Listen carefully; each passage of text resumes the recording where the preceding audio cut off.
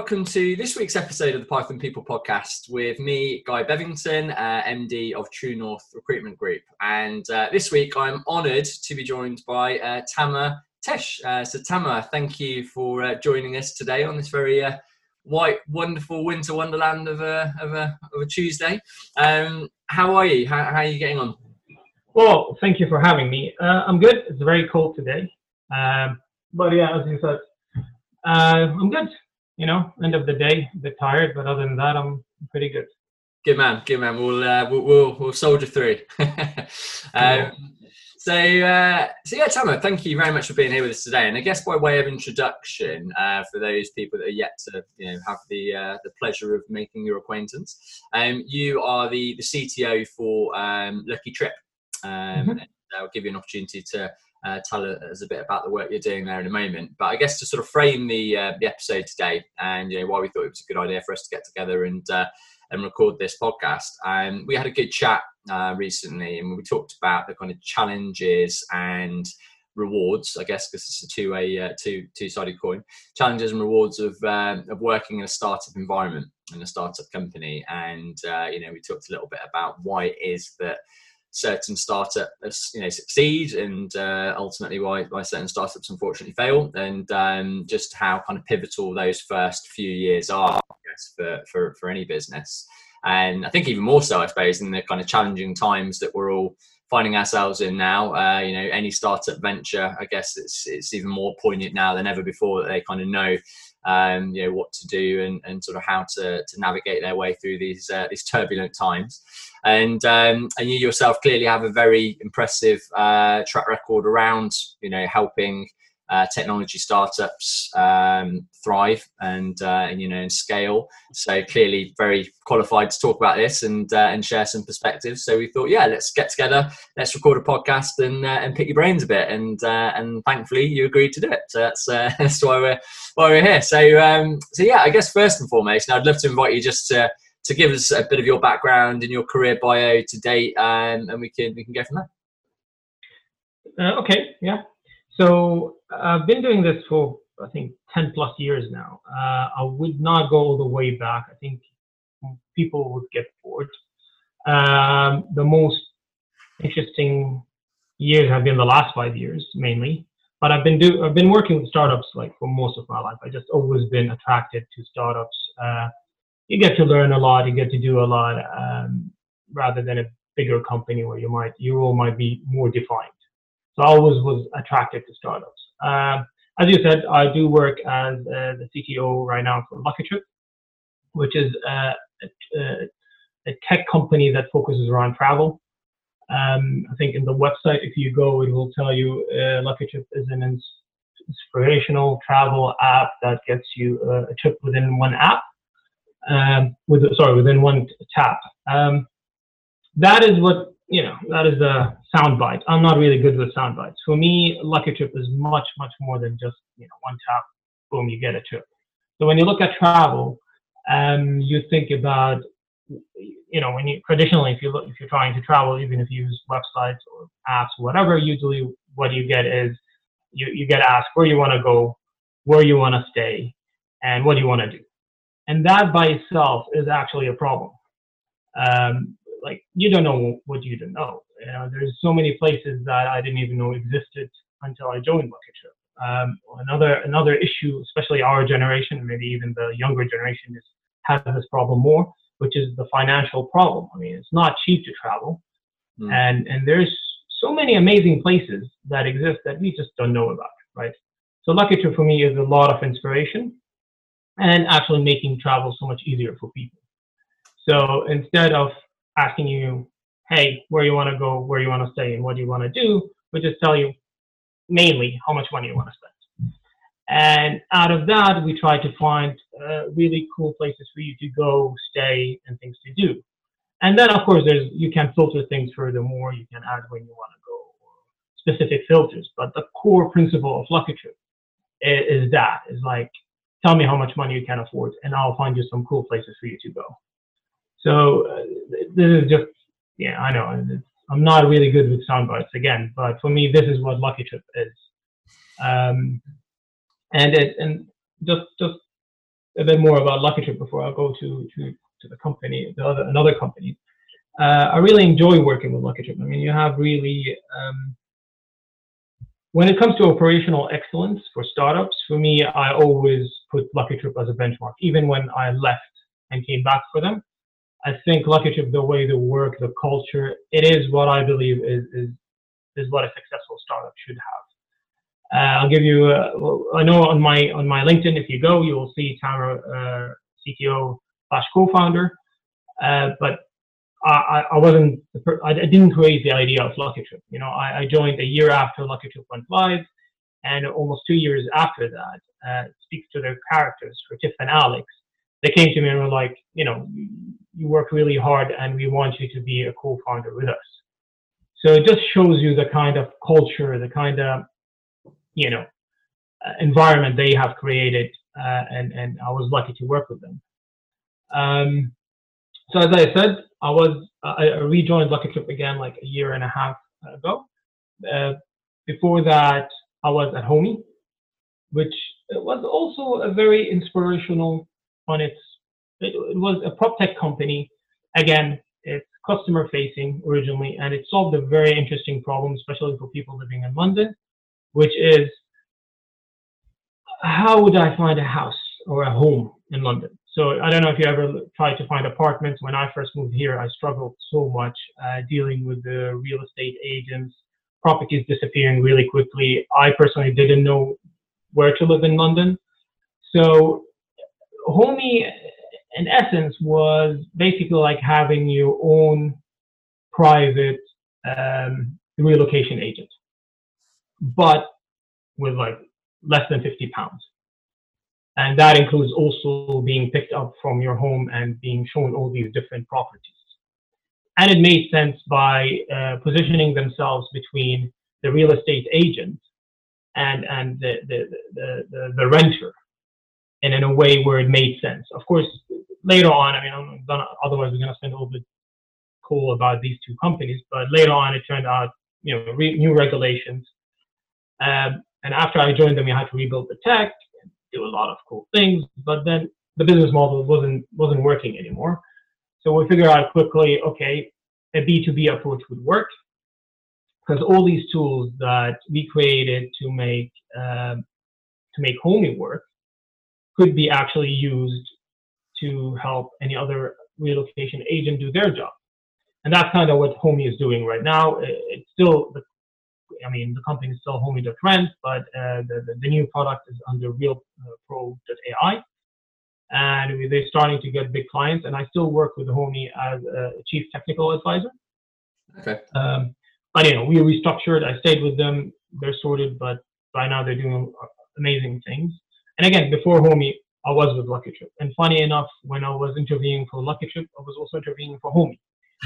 So these two companies in my last 5-6 years have been like, I don't know, like two mistresses or something.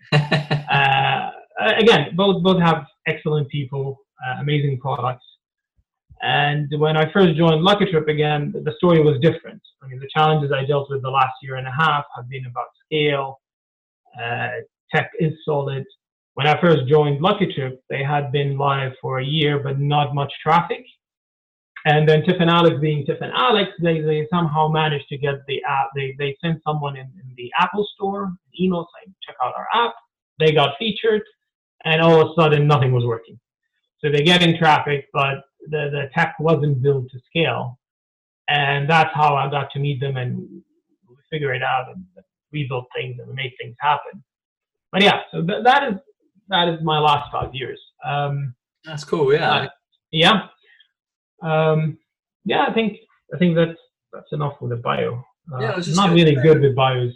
Yeah, no, that's very interesting insight actually, and I like the concepts for both of those businesses, and I guess we can talk about that in a minute about the idea versus the execution. But I mean, in particular, Lucky Trip, I absolutely love the idea of that business. I mean, personally, having kind of been tasked quite a few times to organise, various trips from kind of, family weekends away through to stag do's, through to, the university get-togethers, just being able to go on, like say, right, this is a budget, plan the trip for me. That's just like, a dream service. So yeah, I can see why that business would. I know obviously probably very tricky times in the world for any travel business, and I'm sure we'll probably talk about that in a moment. But in terms of an idea of simplifying the process for people, I can see there's huge potential there. So I can see why you got very excited about that particular business model.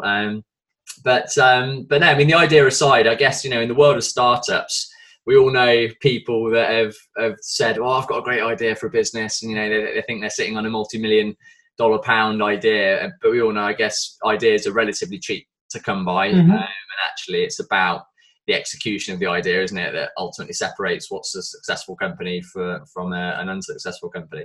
So in your kind of experience, with Homey and Natalie, like I say, with Lucky Trip, what do you feel are the most effective ways, that you can share how you've managed to make successful technology teams? So, how have you inspired, how have you best managed teams in that kind of startup environment for anybody else that's potentially in this kind of similar boat? So, I mean, management is of course, it's way more complicated, and size is different, and every company is different. But there are like specific things you can do to have at least this, to manage a group of people. Basic things you can do right away. I think number one is have defined each person's responsibilities. I find a lot of people that don't know what they're responsible for, what they're supposed to do. So clear definition of responsibility is key. Also giving a framework for people to achieve their goals and objectives. So, and finally, you have clear, transparent metrics for them to gauge if they have succeeded or failed, in getting their goals done. Which could be constant feedback, it could be retros, it could be code reviews, whatever it is. When it comes to management, I'm sometimes really surprised how people just don't know, what am I responsible of? Am I responsible of this design or not? Which causes everything to just be slow. And then last, you need to have a strong layer of support and help, where people do not get punished because they don't know something, or they don't get punished because, or not necessarily punished, they might not even know that they are able to approach you and get guidance on how to do something. So these are more like pillars than actually a structure for a specific company. But whenever I think about any team and structuring any team, I would consider these things. I've recently worked with a company, for example, they had team leads and tech leads. And the team leads and the tech leads didn't even know what the difference between a team lead and a tech lead is. They're completely different things, right? So the tech leads were kind of acting more like team leads. I mean, no, you're responsible more of technical aspects of the team, and so that is the management part. It's always defining people's responsibilities. It amazes me how many times I go to companies, and that part is a bit up there in the air. Yeah. Now, inspiring is more tricky, because inspiring people is very tricky. So recently I was talking to this very, very talented founder, and she told me, Tamer, I've been struggling to get my team inspired. She has a very talented tech team that she acquired recently, and she was like, they don't have my drive. They're not hungry like me. I'm like, okay, so how are you trying to tackle inspiring them, right?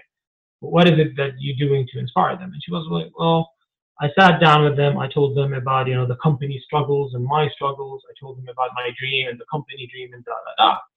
And I was like, that's beautiful, amazing, but that's not them, You are telling them your dreams, your struggles. When it comes to inspiring people, you really need to know the persons you're trying to inspire, and it's literally a per person kind of thing. Because Tamer might be inspired by success, and he might measure success by financial success. Guy might be inspired by also success, but he might measure success by, being the best app in the Apple Store or whatever, right? Everybody has different things they want, and then you need to figure out a way to incorporate their dreams and their goals within your company's goals and dreams, right? And that's how you inspire people. And on top of that, leading. I know they say lead by example, inspire by example. You know, there's so many companies and startups that do amazing things, and their engineers don't even know the amazing things they did. And it's easy to happen even for companies where like, 'cause sometimes it gets really busy, but you could have this engineer who worked really hard and built something really amazing, and there was a lot of success, financial success for the company or whatever, and then they feel they didn't succeed because you didn't feed that back to them. You're assuming that they understood that was a great thing, but for them it might not be. So all these things together, but inspiring is usually a personal thing because each person is different. That's tricky. That's a good point. It's a good point. And I mean, I think the point you make there about the, defining responsibility, ensuring that everybody has an understanding of, what good looks like and metrics by which they're kind of succeeding or failing. I mean, it's really interesting, actually. I guess that a lot of that is that's good management, irrespective of a startup. It's probably even more relevant to a startup, I guess, because obviously it's really important very early on that people get traction, hit the ground running, and can kind of see fruits of their labor coming through. But it's amazing actually how much of what you said there kind of really resonated with me, just in terms of the recruitment world. It's not hugely dissimilar to when I'm looking to, develop somebody in sort of the recruitment world. It's a similar kind of situation of, they need to understand, okay, well, what are the metrics? What does success look like? And you need to clearly define that for people, obviously, that don't have that level of experience. So it's I guess a lot of it is, good management is fundamentally, knowing how to deal with people and get the best out of them, isn't it? But no, I'm quite interested to get your thoughts on, I guess in a startup culture and a startup environment, it's quite divisive for a lot of people, because some people love the idea of being part of a startup and, it all being a bit going in and, sort of one day having to do this, the next thing having to do this, and sort of touching lots of parts of the application, versus a big kind of behemoth corporate company where everything's a little bit more siloed and everyone plays their kind of smaller part in the business. And obviously, it's horses for courses in terms of what people, are most interested in. But how do you, when you talk about defining responsibility, and I guess the early stage of any startup business, people in the company may be expected, to have to drop what they're doing, quickly pivot and turn on a dime, and then go and focus on another task. And how do you define responsibility in a situation like that, where people might have to get involved, put their fingers in lots of different pies?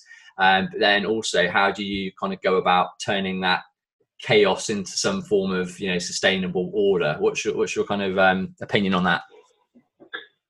Okay, that's a good one, because you're right. Startups are ever changing. Things change all the time. So one of the exercises I like to do with whenever we decide to do something is decide who's leading something. It doesn't mean that, or who's driving it, as actually the word we use. Who's driving this? It doesn't mean that person might take all the decisions, but that person is chasing everyone. Because if you and I were working on something, working on 10 things, 5 of them is yours and 5 of them are mine, I'm going to try and finish mine more than I'm going to try and finish yours, right? Naturally. But you will nag me about anything you need me about. And you will come and be like, oh, Tamer, can you please help me? So you're driving your objectives. So what happens a lot of times in startups, when things pivot, when things change, that the lead person gets lost. So no longer clear, okay, we're redesigning the website for some reason, right? It's no longer clear who is gonna make sure that this gets through the finish line. Okay, there's 10 other things that people are trying to get through the finish line. And it's very natural for everybody to pull the rope towards them. Clearly it happens. I mean, even if you have one objective to everybody's going towards, when you do many projects, that happens often. So always have a lead. Like, always have a person that's supposed to drive things, not even a lead. I keep saying a lead, I mean a driver, like a person responsible of a project. That is key. But another thing, responsibility also comes from skill sets. For example, I might do QA and might be responsible for a part of QA, but I'm not really great for QA, for example, right? If you're better in QA and you have the capacity, clearly you should be the one responsible of that process. I'm really good at queries or code or whatever. I'll be doing this.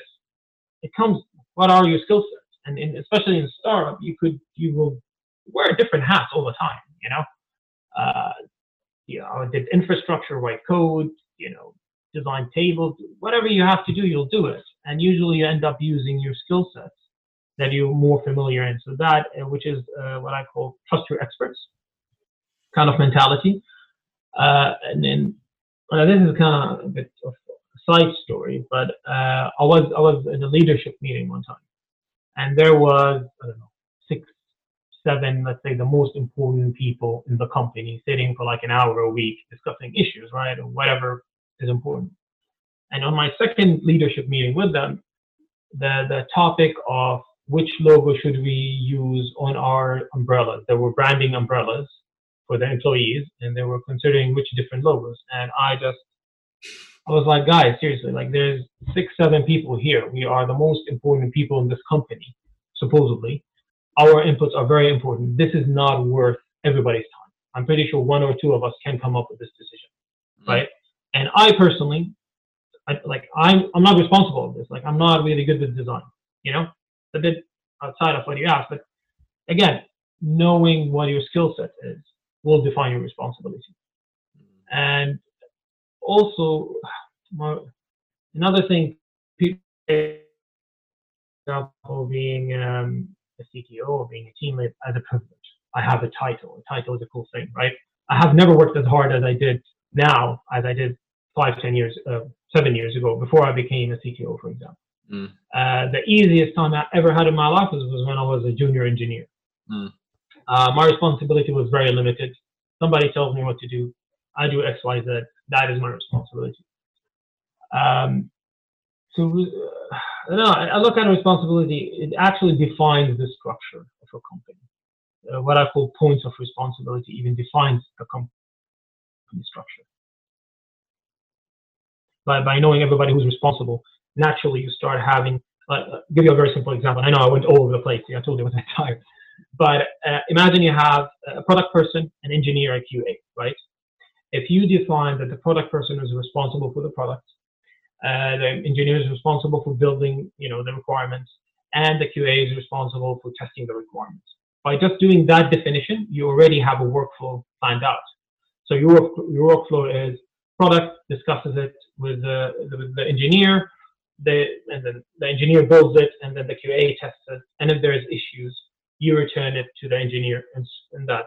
Then you come up with the first problem, which is, okay, we need to record our requirements, because between the product talking to the engineer and the engineer talking to the QA, something might get lost. So here, all of a sudden, you have tickets coming in, So I think responsibility literally defines 80%. If done right, if you have a finite approach. So yeah, I don't know what the question was anymore, but responsibility is key. I think it's one of the most important things. Yeah, I totally agree. I think knowing, like I say, knowing who's driving something, that's very, and feeling like I also agree with you about the whole point. The higher up the tree you go, the harder you've got to work to obviously make sure that everybody does understand their role. And I'm a massive fan of Simon Sinek. I don't know if you've read the book Leaders Eat Last. The whole concept of it's about, as a leader, you do have to work harder than everybody else in your team to lead by example, but you've got to really make sure that everybody in the team is equipped for success, as best they, but you're not setting them up to fail, and obviously they're given all the support and the help and everything that they need. And I think, obviously a large portion of that is actually, are they truly fully clear on what it is they need to do? And, if you've got the right people, you can give them responsibility and autonomy, to deliver on that fundamentally. So no, I think it's a very good point. But I guess one of the things I'm always quite interested in, again, when I have conversations with candidates about, do they like the idea of joining a smaller startup company or not? As I said, it is quite a divisive thing. It's quite an emotive conversation. It's usually quite charged, one way or the other with a lot of people, because a lot of candidates, I guess the fear they have potentially of this startup environment is it can be quite, a double-edged sword in terms of quite relaxed, insofar as, you can come to work maybe wearing a t-shirt and, and all that kind of thing. But But the other side of the coin is actually they feel quite a lot of pressure, in those early stages. It's about all hands on deck. And, because obviously inevitably with any business, there's probably a lot of pressure from the founders or the people that have started the business to see, a return and see things be successful as quickly as possible. So as a leader in technology, how do you manage, how do you build that kind of sustainable, balanced culture in a startup between ensuring people are delivering, doing the job they need to do, but actually it's not just a total kind of, get your pound of flesh out of people and they feel like just overly pressured and, overly sort of bear down upon. How do you maintain that balance? Good one. So first of all, I think there is a lot of misconception about startups in general. Like, I know you don't have that, but I feel a lot of time I talk to first-time candidates that in their head it's Silicon Valley. It is either that, or in their head it's I don't know, it's the opposite. It's like all stress, people on fire, jumping through the windows.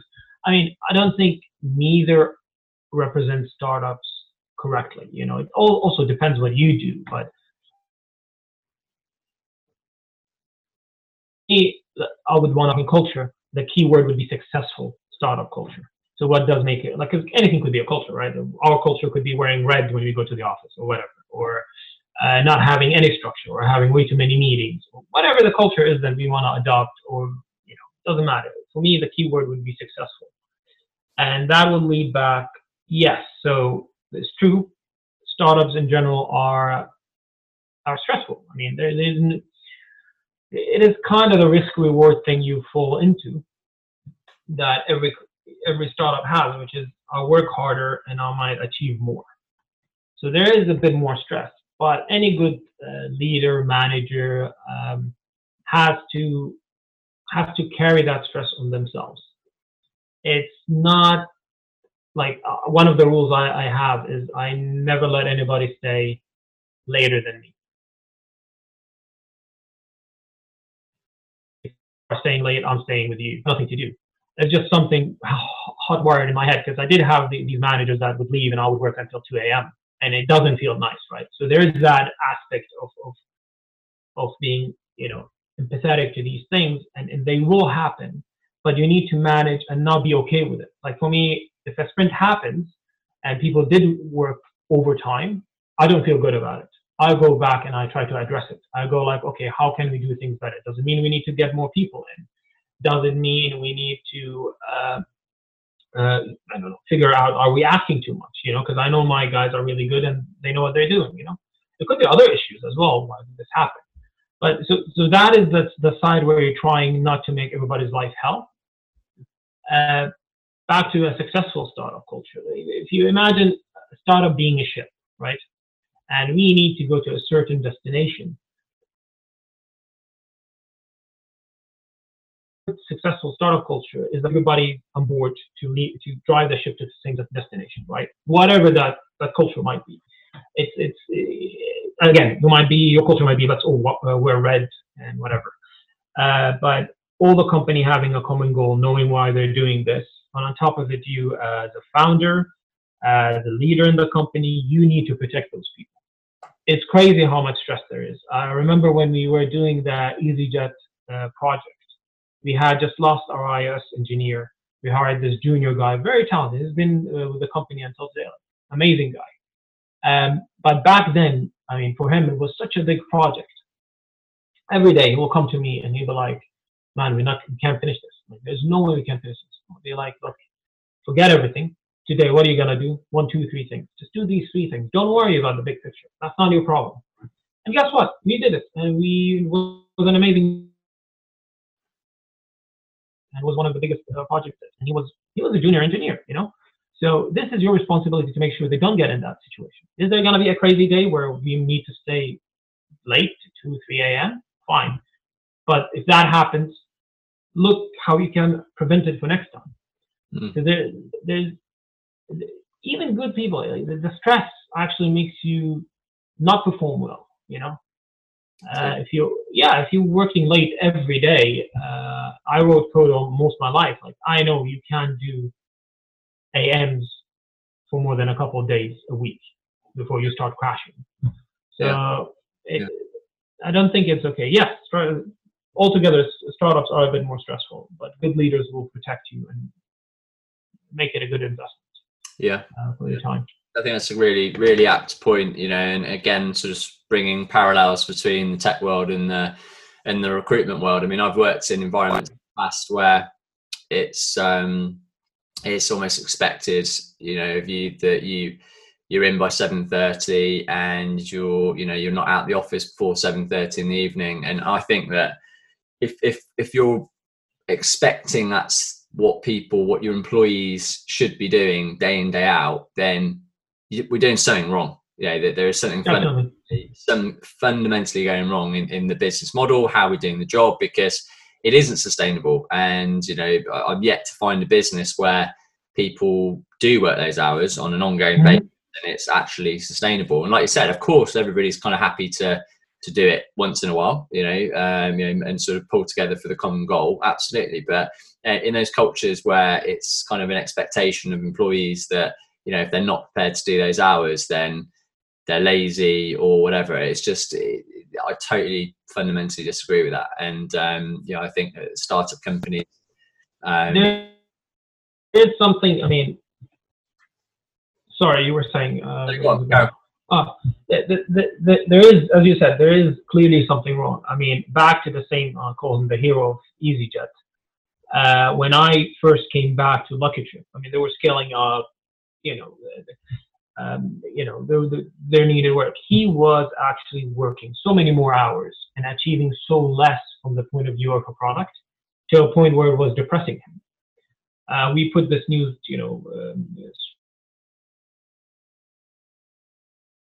when we introduced better structure. And now, I mean, maybe once a week he would stay an extra hour compared to being late every day. And if you look at his achievements, they're much more. So clearly, it wasn't lack of effort on his end. And when we broke it down, it was like he was working on things that, they were not the value, because things were not communicated correctly to him. Things were not structured. I also see like engineers struggle, for example, with technical debt. How would I ever tackle technical debt? That is a big thing about it, with technical debt, especially with startups past 2 years old, because they create a lot of technical debt early on, and then they have to deal with it later on. Yeah. So all these things, a lot of times, if your people are staying late a lot, there's something wrong, and it's not sustainable either.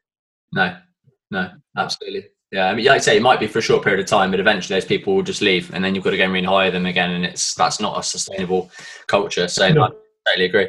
I guess from your experience, and having kind of gone into multiple companies and seen startup companies, taking them from kind of the seedling idea through to really strong technology team.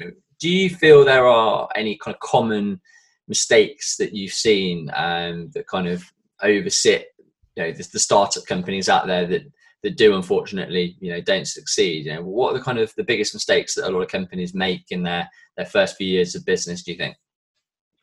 Yeah, I mean, funny enough, I know you sent me the kind of general idea, but just remembered I wrote a document like this to someone a year ago.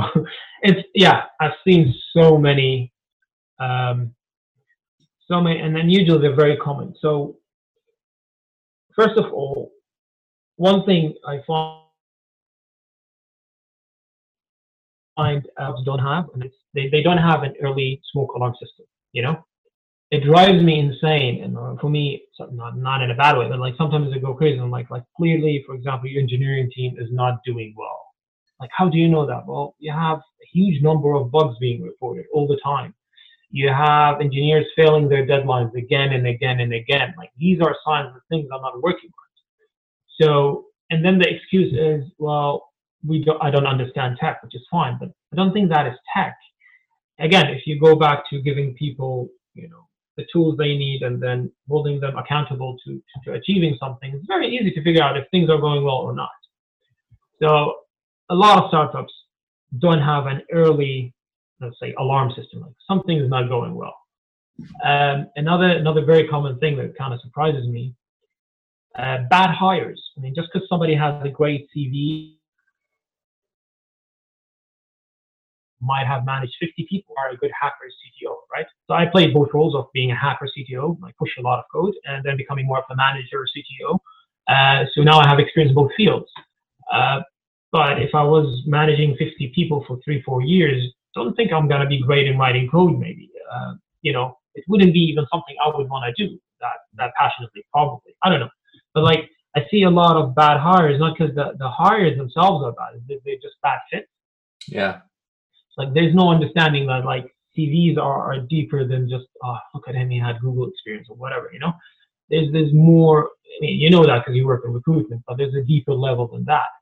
And on the opposite side, there is also, I've seen a lot of that where they don't, like, they get bad experts in, or they don't trust their experts.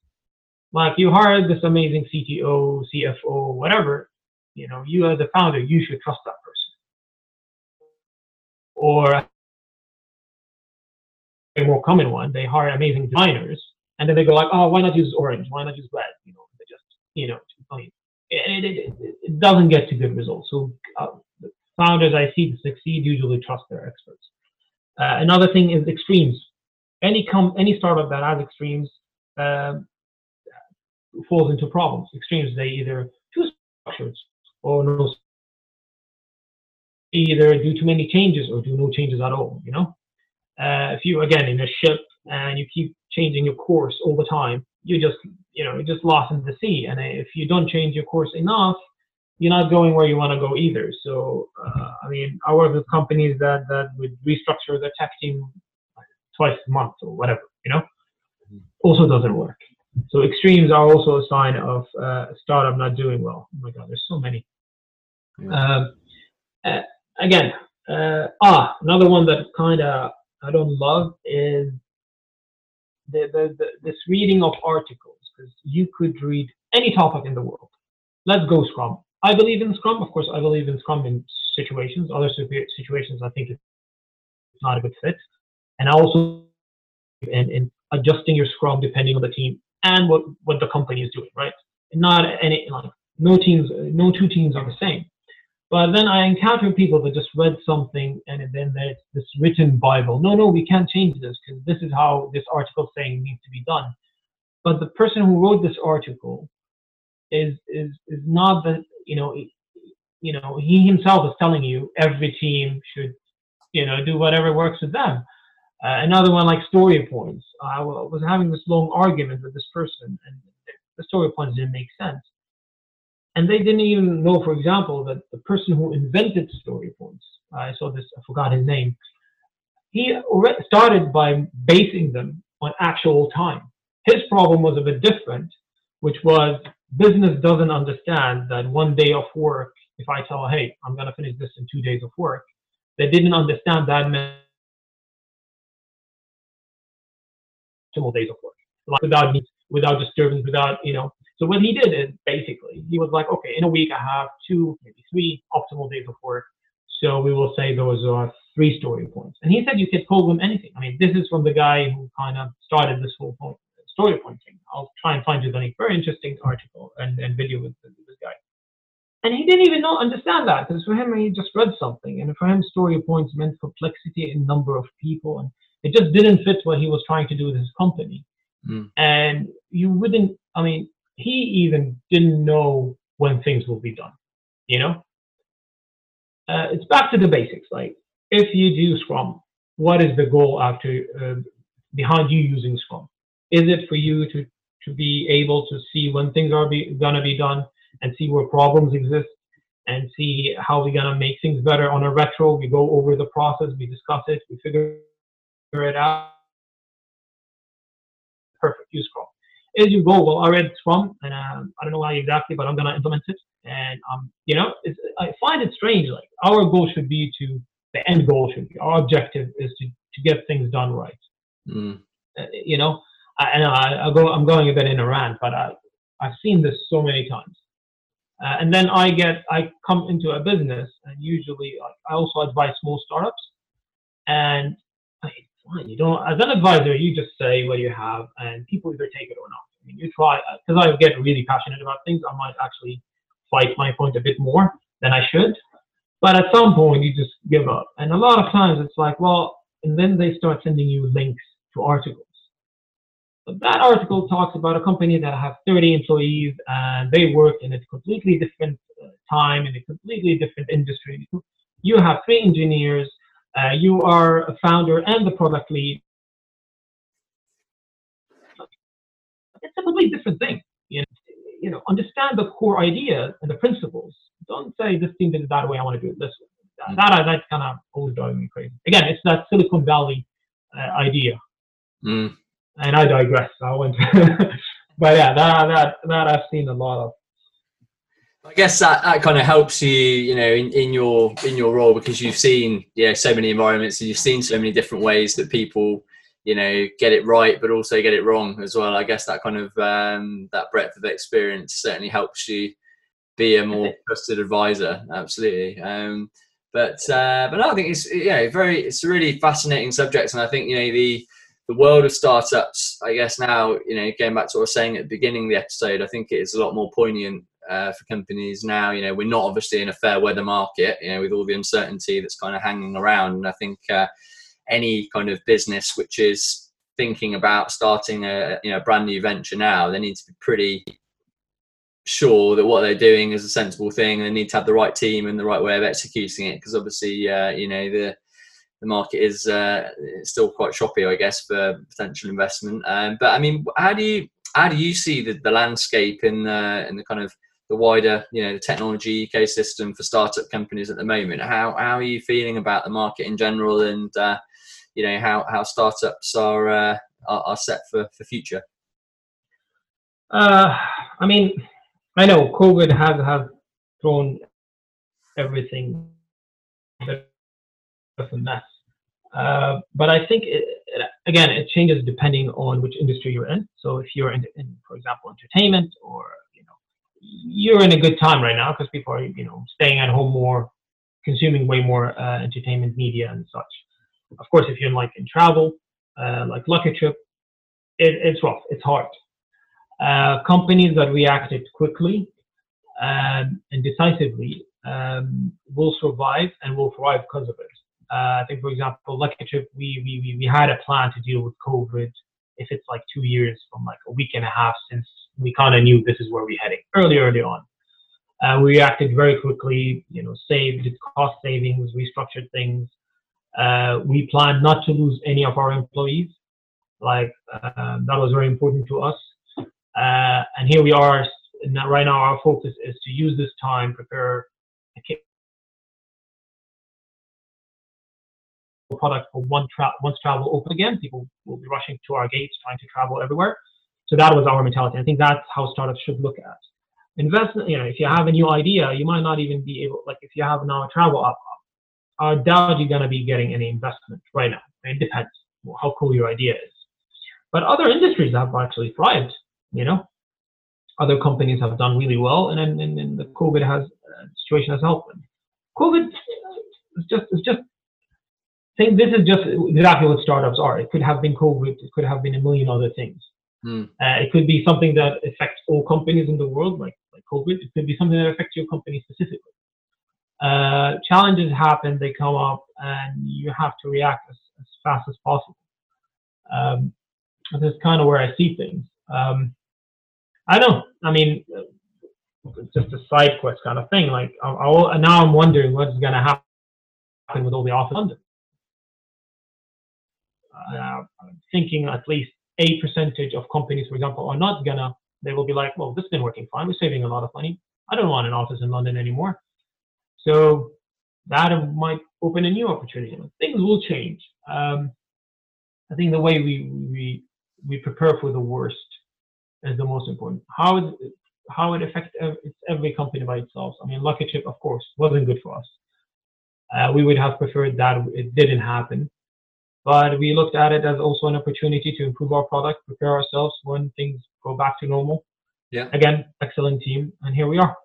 Yeah, absolutely. I think that's it. You've got to look at any change. It's the whole, and it's very philosophical, but it is very true. Any kind of change in a market obviously can be seen as a very scary thing, but also, or does always, any kind of change in market conditions does always present a huge amount of opportunity. And I guess it's those businesses that are able to, I mean, obviously, like there's certain industries like travel and events and hospitality, which clearly, you know, have been adversely affected, but those businesses that have been able to pivot and you know, sort of change on a, you know, a tack slightly to ride out the storm, I think they're the ones that are going to go on, fingers crossed, you know, see it through. So so no, well, it was absolutely fantastic talking to you, Tam. I very much appreciated your time, and you know, clearly huge amount of experience and wealth of knowledge to share on the subject, and we could probably talk about it for another 3 hours, I guess, but maybe that can be the next episode that we tune back into. But no, thanks for being here with us today, and thanks for sharing some really interesting insights. And yeah, I look forward to I'm certainly going to be booking my next trip through Lucky Trip, so I'll let you know how my experience goes when I'm able to. And yeah, look forward to keeping in touch for the future. So thanks again, and best of luck with it all. Thank you. I enjoyed it. Sorry I wasn't as put together as usually I like to be. But again, it was an amazing chat. Yeah, great to speak to you. Great to speak to you. Take care. Bye for now.